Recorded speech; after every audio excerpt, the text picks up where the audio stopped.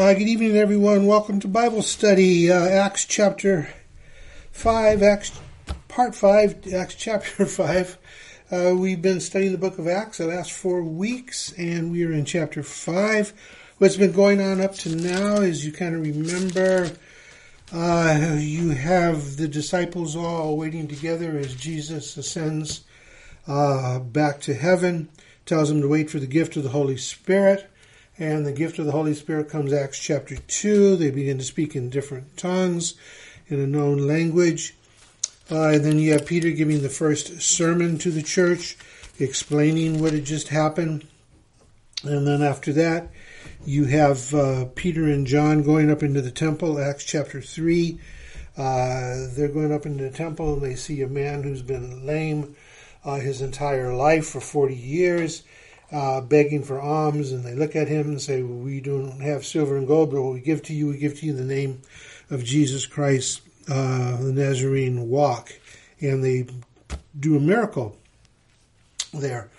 And the miracle now leads to the Sanhedrin, to the high priest, and some of the ruling council now coming against them, questioning them what was going on and under whose authority are you doing this. Rather than marveling and praising God at a miracle, they're trying to analyze who did this and what happened, and they just weren't willing to accept what God was doing. Then last week we talked about in chapter 4 that right after this, Peter and John are put into jail, into custody, and they're told not to be preaching in the name of Jesus anymore. Now here you have a guy who's been lame for 40 years.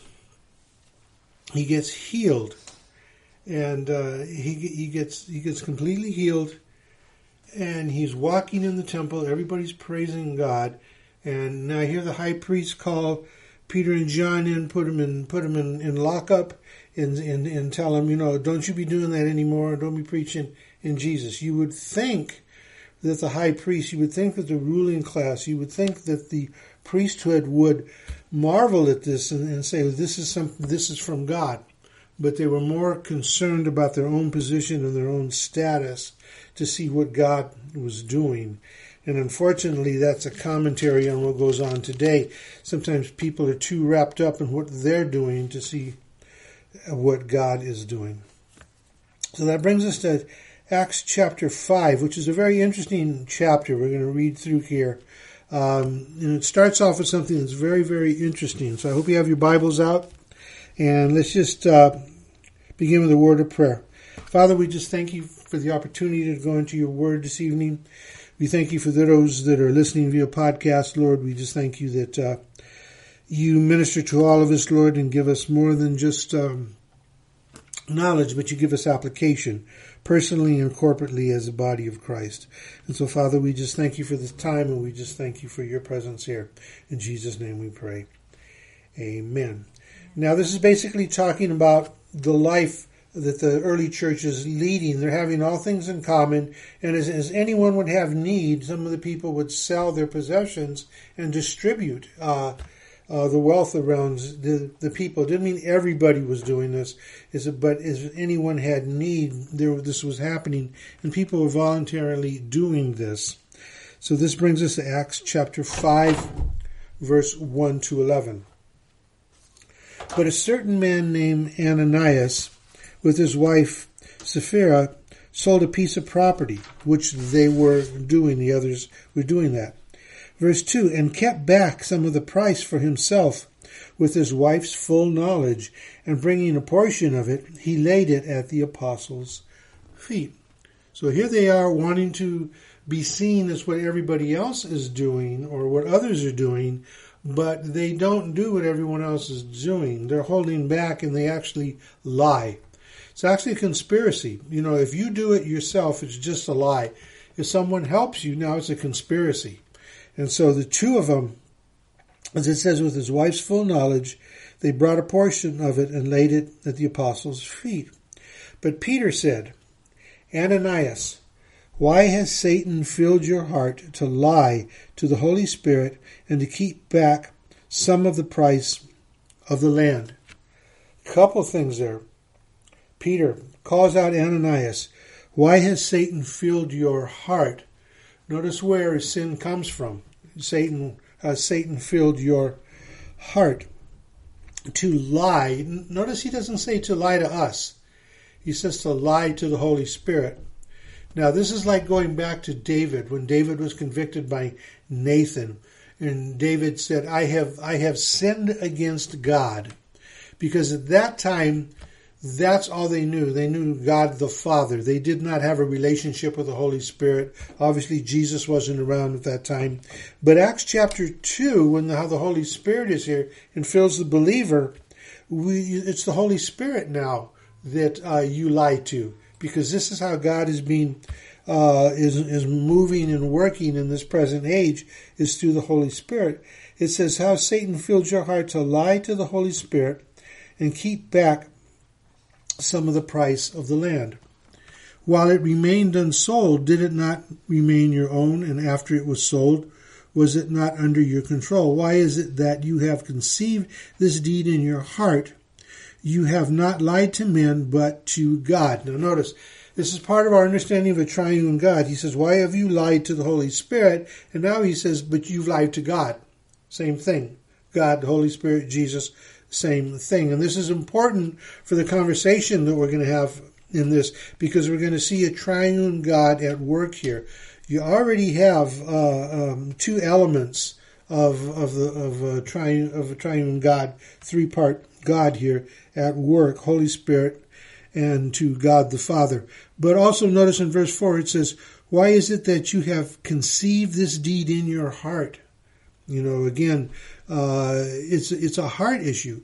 Sin is a heart issue. You know, people become passionate about something, so they lie, they steal, they cheat. It's in their heart to do that. And this is why we are a work of heart. And that's why I've done a sermon a couple of times called A Work of Heart. I've even done it Bible study and talk about it. God is looking at our heart for change, because it's in our heart where we conceive evil, but it's also in our heart where we conceive love. So he says, you have not lied to men, but you've lied to God. Now notice, this is the church we're talking about. We're not talking about a secular organization. We're not talking about a worldly thing. We're talking about the church. So he says, you know, you're not lying to us, you're lying to God. Because who do we represent? Who is our head? It is God.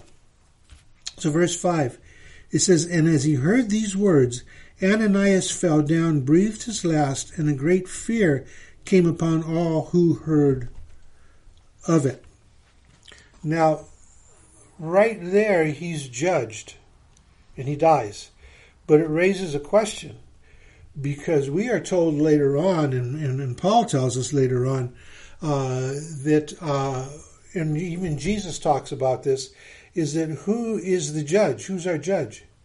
Jesus Christ. But here you have the Holy Spirit, and then you have God, and you have judgment. So sometimes people think that, judgment will only come when Jesus comes back. But they forget that Jesus is already here in the form of the Holy Spirit. So we're talking about a triune God. So judgment can actually come at any time. You don't have to wait at the end of the age when Jesus comes back to judge the living and the dead. This man was judged right here for what he did. Now, watch this. Verse 6. And the young men rose and covered him up, and after carrying him out, they buried him. Now there elapsed an interval of about 3 hours, and his wife came in, not knowing what had happened. And Peter responded to her, tell me whether you sold the land for such and such a price. And she said, yes, that was the price. Then Peter said to her, why is it that you have agreed together to put the Spirit of the Lord to test? Notice, the Spirit of the Lord to test, the Holy Spirit. Behold, the feet of those who have buried your husband are at the door, and they shall carry you out as well. And she fell immediately at his feet, breathed her last, and the young men came in and found her dead. And they carried her out and buried her beside her husband. And a great fear came upon the whole church and upon all who heard these things. yeah, this is judgment on sin. And sometimes, again, we think that we can get away with whatever because, well, Jesus hasn't come back yet, and yada, yada. Here is judgment. We don't have Jesus coming back, but Jesus is here because we talk about it. A young person, when they get saved, they talk about, well, Jesus is in my heart.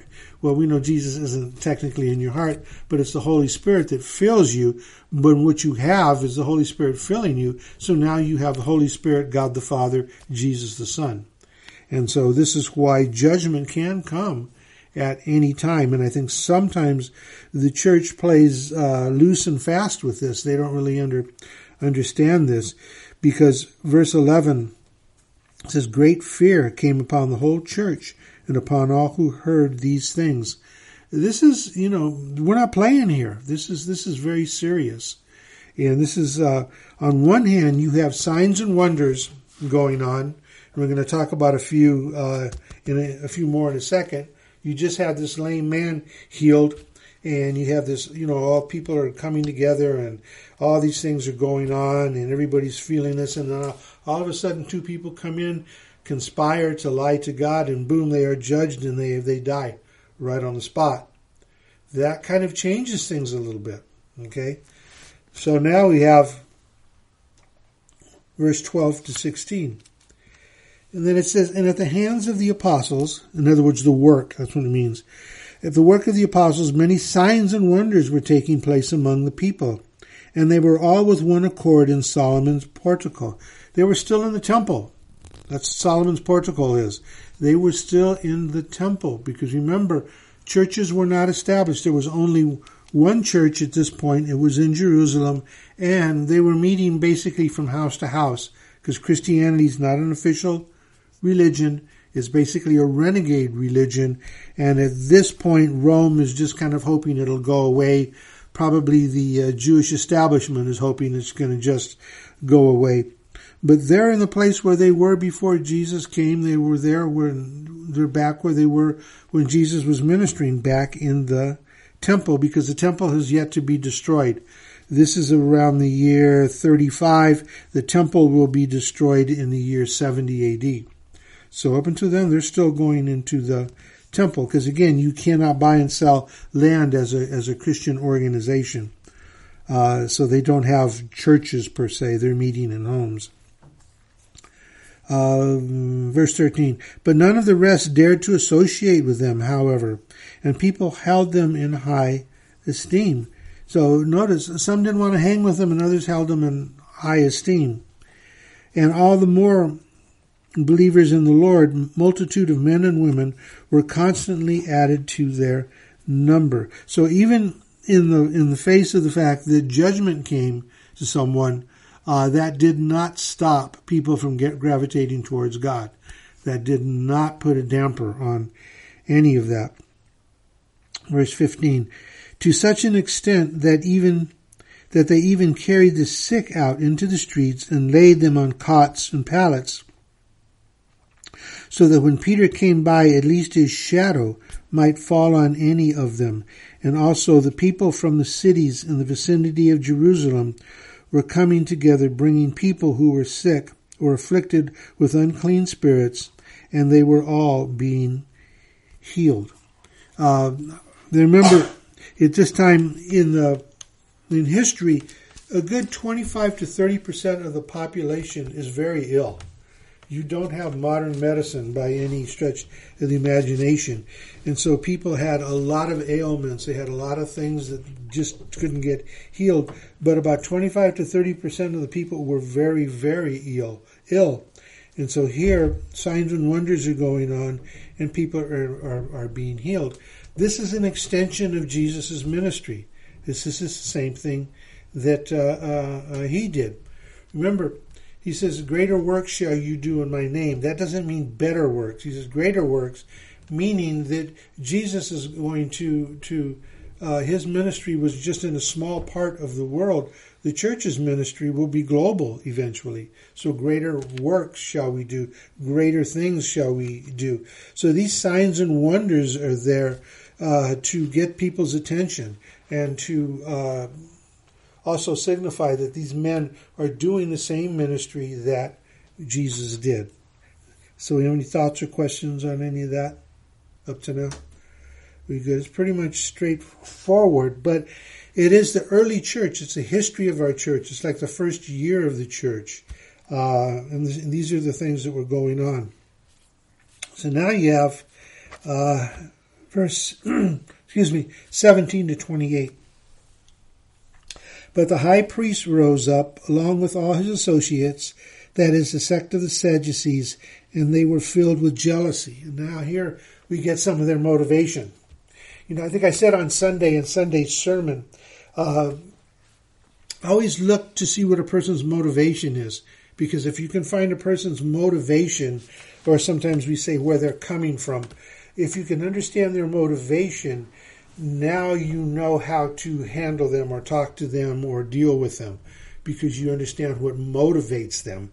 So now here what you have is the high priest and his associates, the Sadducees, the priestly unit that were in charge of the temple. They were filled with jealousy, because here you have Peter and John and the others, signs and wonders and things were happening, and they were jealous because it wasn't happening to them. So you would think that they would, want to now associate with them, find out, how do you do this? What is going on? What did we miss? But you see, there's a lot of pride here, because these are the same people that were in agreement with putting Jesus on the cross, and now they have to backtrack and admit they were wrong to accept what's going on as miracles from God. But their motivation here is they are jealous. Verse 18, and they laid hands on the apostles and put them in a public jail. Again, threw them in jail for doing what? Signs and wonders and miracles, displaying the power of God. I'll chase a rabbit here real quick. The world doesn't understand God. The world can't understand God. And so putting them in jail here, is kind of like, the world not understanding that, you can throw so-and-so in Christian in jail, you can do this or that, but it is not going to stop what God is doing. It will not stop what God is doing in the world. Verse 19, but an angel of the Lord during the night opened the gates of the prison, and taking them out, he said, go your way, stand and speak to the people in the temple the whole message of this life. Now this is interesting here. They're jailed, and an angel of the Lord comes in the middle of the night, releases them, and this is very interesting what he says. He says, go your way, stand and speak to the people. Where? In the temple. He doesn't say go to the streets. He says go to the religious community. Go to those people that are supposed to know God. Go to the people that have the scriptures. Go to the people that study the scriptures. Go to them. So, this is very interesting. And then he says, the temple, and speak the whole message of this life. In life there is capitalized as in deity. Jesus is the way, the truth, and the life. So give the whole message of this life. In other words, the gospel. Give them this message. Go right back to what you were doing. Go back in the temple. Go to those that are going to oppose you the most. Go preach to them. Verse 21. And upon hearing this, they entered into the temple about daybreak and began to teach. You notice that they didn't wait. They didn't say, well, we'll do it next week. We'll do it the next day. But at daybreak, they were there. They were in the temple, and they began to teach. Now, when the high priest and his associates had come, they called the council together, even all the senate of the sons of Israel. This is the ruling class, Sanhedrin, and sent orders to the prison house for them to be brought. But the officers who came did not find them in prison, and they returned and reported back, saying, we found the prison house locked quite securely and the guards standing at the door, but when we opened up, we found no one inside. Now when the captain of the temple guard and the chief priests heard these words, they were greatly perplexed about them as to what would become of this. These guys are doing signs and wonders. The chief priests are opposing them. They lock them up, and here they are out of jail again and preaching the word of God. And now they're greatly perplexed about what's going to become of this. They've got a decision to make. Just like the world does, or someone that doesn't know Christ. Are you going to continue to live as you live, or are you going to admit that you're wrong? Are you going to admit that there's a better way, that there is a right way, and that way is through Jesus? They have that choice to make. Let's see. Verse 25. But someone came and reported to them, "Behold, the men whom you put in prison are standing in the temple teaching the people." Now there's an exclamation point there. This guy had to have come. He says, paraphrasing this, "You're not going to believe what I just saw. You're not going to believe what's going on." The guys that were supposed to be locked up, they're not only free, they're in the temple preaching again. You're not going to believe this. This is what's going on here. 26, then the captain went along with the officers and proceeded to bring them back without violence, for they were afraid of the people, lest they should be stoned. Now, see, what you have here is the lay people are gravitating towards what's going on. They're seeing it. It's the leaders that are hindering it. And leaders always hinder things like this because they're the ones in their own mind that have the most to lose. Their position, their status, their whatever it is.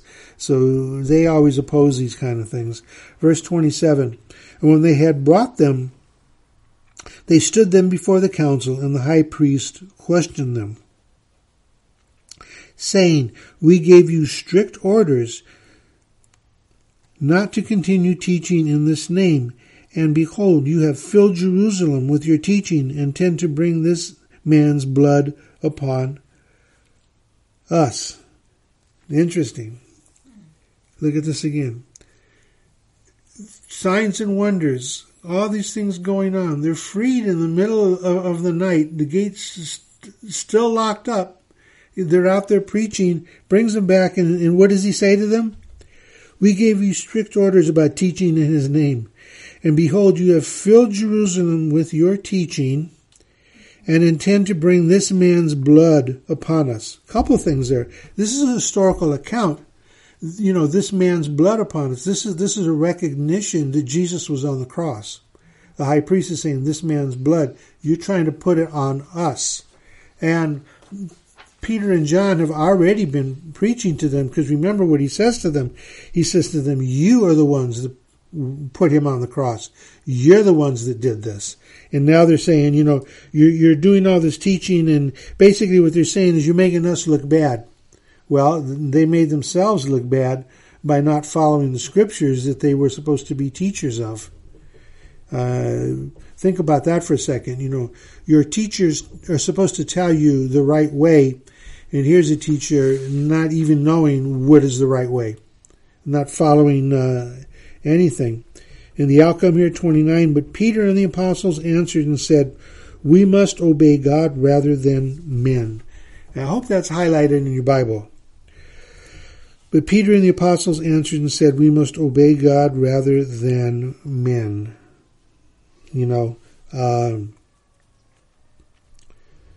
There's a lot of things going on in the world, and the world wants us to do X, Y, and Z, but at the end of the day, when the rubber meets the road, as they said, our obedience is to God. We are called to obey the laws of the land and things like that, but what they're talking about here is whether they can preach Jesus or not. And they're saying, we must obey God rather than men. In other words, we're going to continue to preach Jesus. We're not going to stop. And I think this is where the church has suffered over the years, because we stopped preaching Jesus. We stopped gospelizing. We've been more about the last 20, 30 years, 40 years, we've been on this gospel of self, of we can get this, and we can have power, and we can do this, and God will give you this, and you can have your best, and all of this. That's not the gospel. And that's what we're supposed to be preaching. And it says we must obey God rather than men. We need to be preaching Christ. And now these next 3 verses are loaded with stuff here. Look at this. The God of our fathers raised up Jesus, whom you had put to death by hanging him on a cross. So in other words, verse 28, it says you're trying to bring this man's blood on us. And here in verse 30, he says, yeah, you did it. Right? This is preaching in your face. The God of our fathers raised up Jesus, whom you put to death by hanging him on a cross. Bless you. He is the one whom God exalted to his right hand as a prince and as Savior. This is doctrine statement. He is our Savior. To grant repentance to Israel and forgiveness of sins. Now remember, it's to the Jew first, then to the Gentiles. And so he's saying to grant repentance to Israel and forgiveness of sins. And we are witnesses of these things, and so is the Holy Spirit, whom God has given to those who obey him. Now what you have here are 3 main things in Christianity: repentance, forgiveness, and the Holy Spirit. Because when you preach the gospel, it is the Holy Spirit that changes a person's heart to where they will now repent of their sins. It is the Holy Spirit that forgives them. It is the Holy Spirit that guides them through that. And so, again, verse 30, the God of our fathers raised up Jesus, whom you had put to death by hanging him on a tree. The God of our fathers, he's talking about Scripture here. He's talking about all of Scripture. The God of our fathers, everything that you've lived by, everything that we live by. This temple represents the Word of God. This temple represents what God is doing. This temple represents who God is. The God of our fathers. This is why they were in the temple preaching. They weren't preaching in the alleyways and trying to cover this up. They were out in public. 31. He is the one whom God exalted to his right hand as Prince and as Savior to grant repentance. Repentance comes through Jesus Christ via the conviction of the Holy Spirit given by God the Father. This is a triune God at work right there. See, you don't have the word Trinity in your Bible, but you have evidence for Trinity, triune God all over the Bible. You just have to look at it and see it at work. To grant repentance and forgiveness of sins. The only one that can forgive you your sins is God. He's saying it real, he's saying to them, it's not going to be about your sacrificing doves anymore. It's not going to be about you doing good things and right things anymore. It's not about you acting like you're holier than someone else. It's not about the money that you give in the temple. It's not about any of those things. It's through Jesus Christ that repentance and forgiveness comes. And it says, we are witnesses of these things, and so is the Holy Spirit. Again, keeps bringing the Holy Spirit in there in the first person. The Holy Spirit is there, right there. And again, the church forgets this. This is why, and I'm not trying to cause an argument here, but when we say things like, or sing things like, "Oh, come, Holy Spirit," we forget the fact the Holy Spirit has already come. The Holy Spirit is here. Holy Spirit is indwelling. It's not like we are summoning God. God is already here. And we have to understand that. See, this is theology. This is our understanding of who God is. Emmanuel, God is with us. He's with us in the form of the Holy Spirit. And so is the Holy Spirit, whom God has given to those who obey him. This doesn't mean those that do right things. It means who obey God in salvation through Jesus Christ, who now has a right to give us repentance and forgiveness. This is what he's saying here. This is how you obey God, whom God has given to those who obey him. So once we obey God by acknowledging our sins, repentance of our sins, turning away from our sins, believing in our heart that God so loved us, He sent His only begotten Son to die for us, and that we confess that. That's obedience to God. That's what God wants us to do. That's obedience right there. And the result of that is now you are filled with the Holy Spirit. God is now on the inside of us. That's why when we say, "Oh, come, Holy Spirit," no, Holy Spirit is already here. You might want to say, Holy Spirit, come to those that do not know you. That's a little bit different. But as far as a believer goes, Holy Spirit's already here. The presence is here. That's why I told a young man one time when counseling him about he was smoking marijuana, a teenager, and his parents wanted me to speak to him. And I knew this young man, knew he was a good kid, knew that he was saved, and so I just asked him. I said, "Are you saved?" And he said, "Yes." And I said, "Well, how do you know you're saved?" And he said, "Well, because I confess Jesus Christ as my Lord and Savior. I repent of my sins." And he knew all that. And I said, So where is God now? And he says, "God is now on the inside of me." And I said, "Okay." And then I said, "You told me earlier that going to go smoke marijuana was no big deal." And he says, "Right, it's no big deal." And so then I said, "So when you go to smoke that marijuana, who are you taking with you?" And right then, all of a sudden, he just stopped. And he just realized what I was saying to him was the fact that it's not just him going to go do something. Now, as a born-again believer in Jesus Christ as your Lord and Savior, God is there with you, doing whatever it is. And I heard back from this young man many years after this. This was I don't know, 15 years ago, 16 years ago. I heard that he still remembers that conversation. And he said that conversation changed his direction in how he saw things. And I think this is what we have to preach in the church, is that once we are saved, Christ is with us. And so now if you know that Christ is with you, you act and do things differently. It's just like when you're teenagers. Mom and dad are in the car, you act a particular way. But when you're with your buddy and your girlfriends and mom and dad aren't there, you act a different way. But if mom and dad are there to pull the string, you act differently.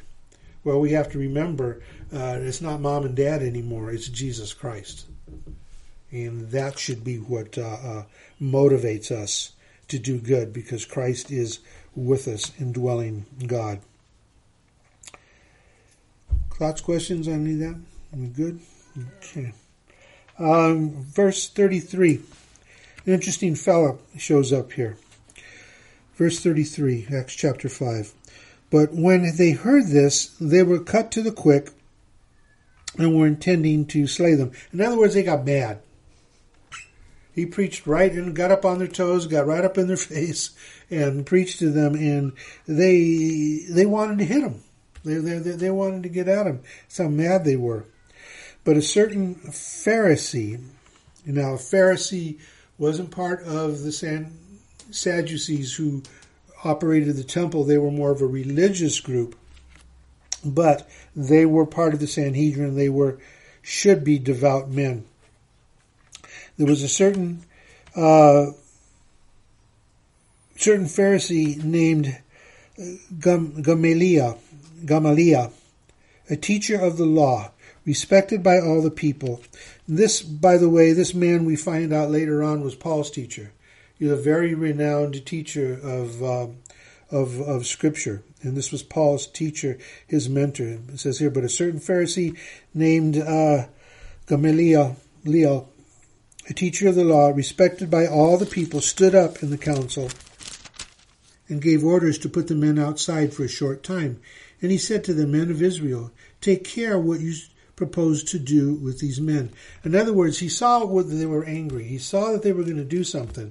And now this wise teacher stands up and says, "No, wait a minute, you guys need to think about what you're going to do here." Okay?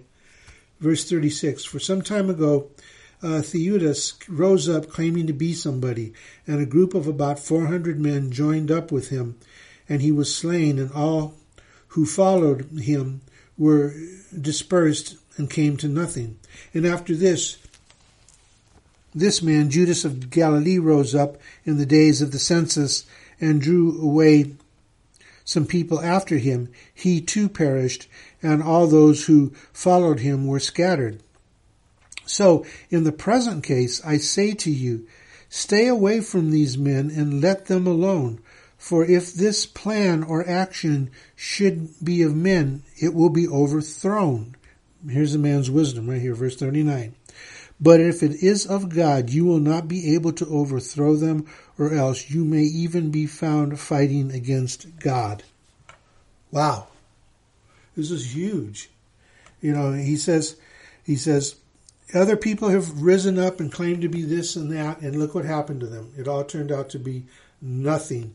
But this particular Pharisee,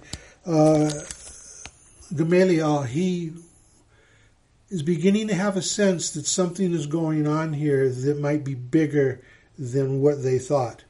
And so he's now saying to them, okay, you need to maybe let these guys alone, because don't forget, a lame man was healed, signs and wonders, things are going on.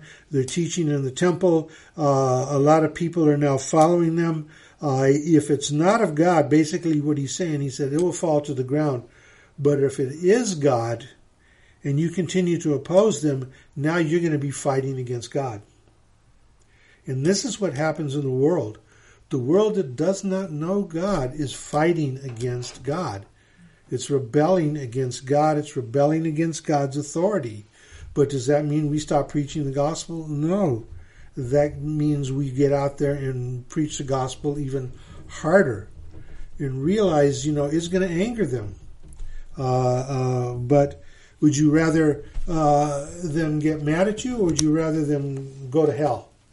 Because this is what we're talking about here. It's life or death. So this wise Pharisee gets up and says something that's very profound, very, and I think we need to look at this today. If it's of God, it's going to stand on its own legs. If it's of God, the world can't knock it down. But if it's not God, it's going to pass away. That's like a lot of movements. Let me chase this rabbit in the church. There's been a lot of movements in the church that have been around individuals. But as soon as that individual passes away, that movement stops. The movement of the church is around Jesus Christ. It's around God. It's around the Holy Spirit, which does not stop and continues to this day and is now spread to, around the world and has had such a dramatic impact because it is of God. And, we've had our highs and our lows where we follow God and we don't follow God, or we don't preach the gospel enough. And so, we have highs and lows with God. But the point here is that this is a move of God, and it has not been stopped. And so with whatever's going on in the world today, if you think you can stop God, you're wrong. You cannot stop God, because God is the author and finisher of our faith. He is the Alpha and the Omega. He's the beginning and the end. And he does not change. He's the same forevermore. Acts chapter 5 closes with this. Verse 40. And they took his advice. People, they took his advice. And now you think, okay, well, this is going to have a happy ending. It says, and after calling the apostles in, they flogged them and ordered them to speak no more in the name of Jesus, and then released them. So it's like they said, okay, we get what you're saying, we're going to do that, but then they beat them anyway. It's like they just could not take their hands off the situation. They had to force the issue, and so they flogged them and then they released them. Verse 41, so they went on their way from the presence of the council, rejoicing that they had been considered worthy to suffer shame for his name. Notice they were rejoicing that this happened to them. Because when you're flogged by the ruling class, when you're flogged by the council, that's shame. That's something that you do not want to have happen. That's like having an arrest record, a rap sheet. You don't want that. Those kind of things. But here, it's like they were rejoicing in all of this because they knew God was doing something. They saw God, they felt His presence, they seen God move on their behalf and around them. And verse 42, and it says, and every day in the temple, from house to house, they kept right on teaching and preaching Jesus as the Christ. So every day in the temple, where the ruling class was, and from house to house. This is where the church was meeting, from house to house. So now they were encouraging the believers, from house to house. And except they did what? They kept right on teaching and preaching Jesus as the Christ. In other words, they kept right on preaching the gospel. This is our DNA as the church. This is our spiritual DNA. And, we cannot and should not deny our DNA. This is who we are. This is who this is what we sprung forth from. We are to preach the Gospels. We are ambassadors for Christ. We are not to be preaching the gospel of self, but we should be teaching the gospel of Jesus Christ as King, as Lord, and of Savior. That's our spiritual DNA. So, any thoughts, questions on that? It's pretty straightforward. It's just narrative, but it's pretty straightforward, and it shows the resolve of the apostles. And but again, this is the beginning of the church. This is how the church grew. And so when we don't do these things, when we take a back seat to what the world is doing, when we start becoming afraid to preach the gospel, or we don't preach the gospel, we don't train people to preach the gospel, we're not doing what we are called to do. And so what happens after this, next week we'll pick it up in chapter 6, maybe get into chapter 7 a bit here. But what happens now is the church is growing, and so now the church has to begin to put structure together. And so next week you're going to find out about deacons, where deacons come from. And then we're going to get into Stephen. And then we're going to, Paul, as he's known as Saul, is going to come on to the scene. But realize from Acts chapter 1 to Acts chapter 8 is a period of 2 years. So slow growth in here. Right now, Peter and John are kind of the main apostles, but starting in about Acts chapter 9, and especially when you get to Acts chapter 12, 13, Paul takes over as the leader of the church, and we'll be getting into his story. But we'll also be getting into church structure. Why do we have deacons? You'll find out next week. You can read ahead if you don't already know. And just a little teaser that Stephen in chapter 7 preaches to the council, the ruling council, and they begin to stone him. And it says that he looks up and he sees Jesus standing at the right hand of God. Now here's my question. Scripture tells us Jesus is seated at the right hand of God. What made Jesus stand up? See you next week. God bless. Hope you have a good week. If you have any thoughts, questions, don't forget you can email us. Don't forget on Sunday online service, 10 a.m.